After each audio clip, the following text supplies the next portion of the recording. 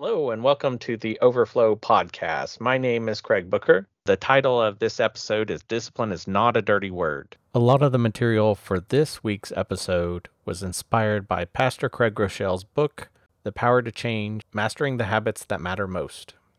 Note, I will talk a lot about mental health, but please note this is not a substitute for therapy or mental health care. I am not a counselor or physician. If you need help with mental health challenges, please find a qualified mental health professional. So we're going through, as you know, Pastor Craig Groeschel's book on the power to change. The title is Discipline is Not a Dirty Word. The opening quote, discipline is choosing what you want most over what you want now.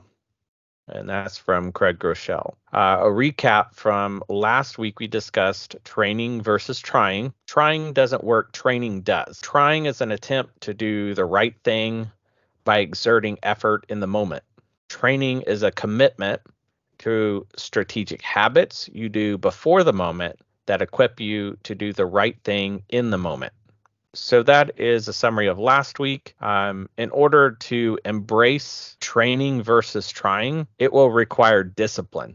Depending on your interpretation, your experiences growing up as a child, you will probably know that discipline is painful. It's not something that we typically are really excited about. At least I'm not. I don't hear the word discipline and get really excited. And here's a verse in Hebrews 12:11 from the New Living Translation that says, "No discipline is enjoyable while it's happening. It's painful, but afterwards there will be a peaceful harvest of right living for those who are trained in this way." So here it is in Hebrews that it is telling us that discipline is painful. So you may think, depending on your upbringing and what your experiences were growing up, discipline might have meant making your bed. It might have been doing chores every day or every week. Getting to school on time definitely takes discipline when you're a kid. Another quote from Craig Groeschel, it says, "You are going to experience pain.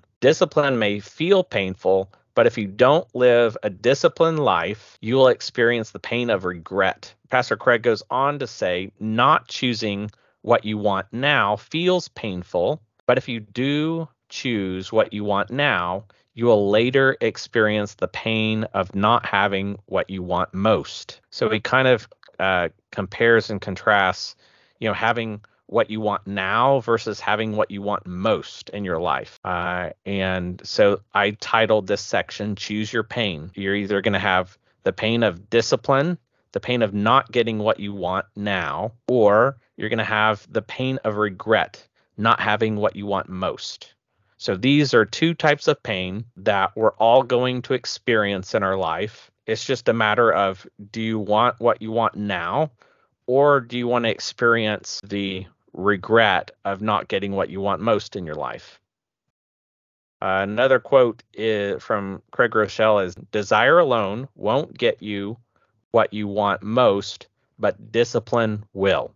You might say, but I'm not a disciplined person. If you look at your life and you're thinking about your own self, you may think, I'm just not disciplined. What am I going to do? You say that I'm going to need discipline, but I'm not a disciplined person. So you're asking me to be something I'm not. And I understand this thought process because, reading through this material, going over it, I'm thinking much the same thing, right? I don't really feel like much of a disciplined person. And so I really understand that feeling if you're struggling with that. But the truth is that it's just not true that you're not disciplined. When most people consider whether or not they are disciplined, they tend to focus on the areas of their lives where they lack discipline. So they're looking at the worst parts of their life where maybe they want to improve things, and that's what they're focusing on. So I ask the question, how do I know this? This is me. I tend, when I think about me being a disciplined person, I see all the areas I want to change, yet have failed to do so. And I'd bet you do something similar. We tend to focus on the areas we fall short on. And I think that's just in our nature when we're thinking about that subject. But the truth is that you are disciplined. Just let that sink in. You are disciplined. I am disciplined. In his book, Pastor Craig says, think of discipline as choosing to do what's important to you. So think of discipline as choosing to do what's important to you. You repeatedly do some things that are important to you.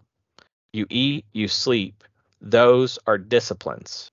But that was the end of the quote. There's a good chance you also do certain disciplines that aren't good for you. These disciplines are not helping you and could be hurting you. So we're going through this material and we're kind of reframing what discipline is and helping us re-see that we all have areas where we are disciplined. If you look at areas of your life where you find success, you will find discipline. In his examples, he was talking about, eating and sleeping. Now, we may not be very good initially at getting good quality sleep, but we still have disciplines that we go to bed relatively at the same time every night.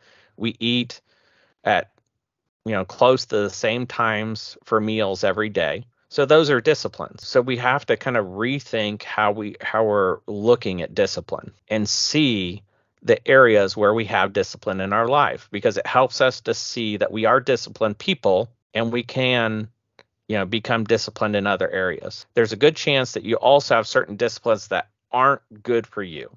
And these disciplines are not helping you and could be hurting you. Some examples of these are maybe overeating when you're stressed. Maybe you're binging hours of TV, like you're watching hours on end of TV when you really desire relationships with other people. Maybe you're ruminating on all the worst case scenarios when you're stressed out. You're thinking of all the bad things that could happen. The behavior is just filling you with anxiety. Maybe you're checking your doors, your locks multiple times before you go to bed just to make sure you're safe. These are also disciplines. All of these things. They're not really positive disciplines, but they are disciplines. Another quote from Craig Groeschel: your desires don't determine who you become. Your disciplines do. So I put a note in here about my examples. I certainly have been guilty of those last two examples, right? We're talking about mental health and we're looking at how this material in The Power to Change applies to mental health. And I have been guilty of those last two examples. That is a part of my anxiety. And that is not a positive discipline that I've had, but I want to acknowledge that I know how difficult it is to stop those particular disciplines. I'm not trying to shame anyone or make anyone feel bad for those. I listed those because those were something that I related to.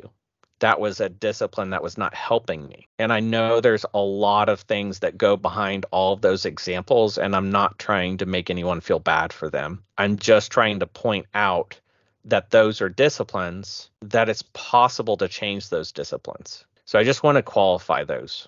I want to help people see that those behaviors, those are disciplines just that aren't helping us. The more that I rethink the way I view discipline, the less it's a negative thing for me. And I hope it will be for other people too. And I hope these examples will help you see discipline in a better light. Towards the end of this chapter, Pastor Craig has an exercise, right? And we're just going to go over the high points of this in your own time in your week. If you choose, you can go through this exercise on your own. I'm happy to field any kind of emails if you have questions or want to share the results of going through this exercise. We're talking about discipline and recognizing the disciplines we already have in our lives, whether they're positive or negative. Maybe places we're already finding success because we have disciplines already set up. And so this exercise says, identify the top 3 areas in your life where you feel you lack discipline.